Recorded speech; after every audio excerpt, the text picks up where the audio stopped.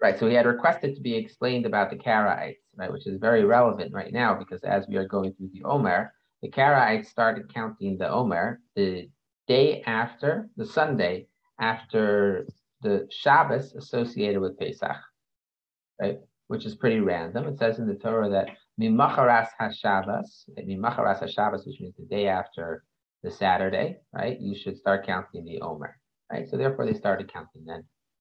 And that was a Karaite calculation. Our calculation, of course, is that if it means Mimacharas HaShabbos, then how do you determine which one of the 52 or 50 weeks of the year is the one that you're supposed to start counting the Omer, right? And we do associate Shabbos with holidays as well. So therefore, we understand based on the oral tradition that the way to read this is that the day after Pesach begins is when we start counting the Omer, right? So their arguments seem more sound and consistent with the simple meaning of the biblical text. Right? At first glance, it might seem more sound and consistent. But let's see what the rabbi said.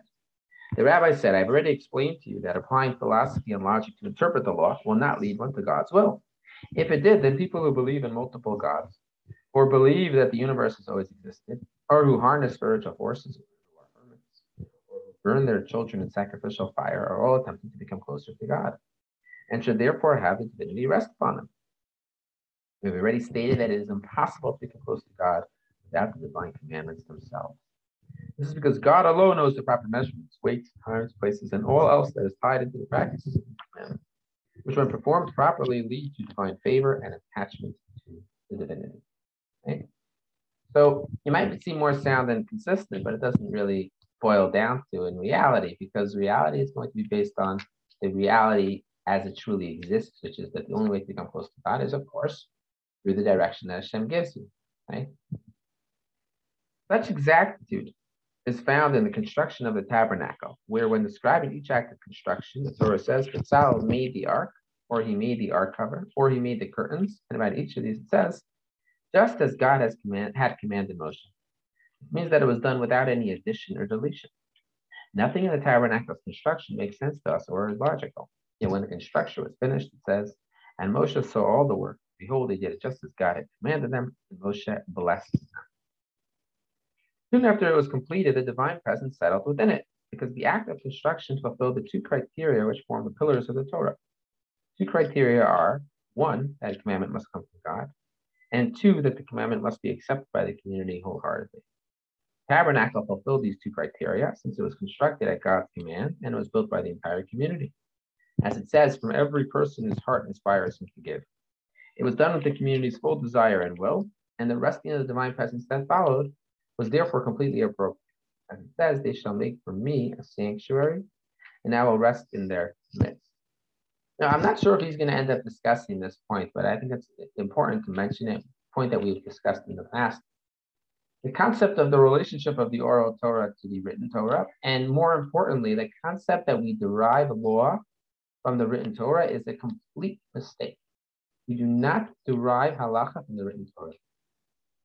Now, Shirid is going to challenge me and say, 1 second. In the Gemara, often, the Gemara will tell us, minalan. From where do we know this halacha? And the Gemara's response is, quotes a verse in the Torah. What do you mean? It seems seemingly we do derive halacha from the Torah. The reality is that Moshe taught all of halacha without ever having written the Torah at that point in time. And the halacha was being transmitted orally for multiple generations. Discussed. And it was only later, as the tradition was becoming attenuated, that they had to start sourcing the halacha in the oral Torah. But there never was a concept. No one would ever have dreamed that you could open up this book that is completely enigmatic and actually derive from it law. It was impossible. You required the oral Torah to teach you law. So the very concept to me, that would be my first response, would be, oh, they seem to be more logical.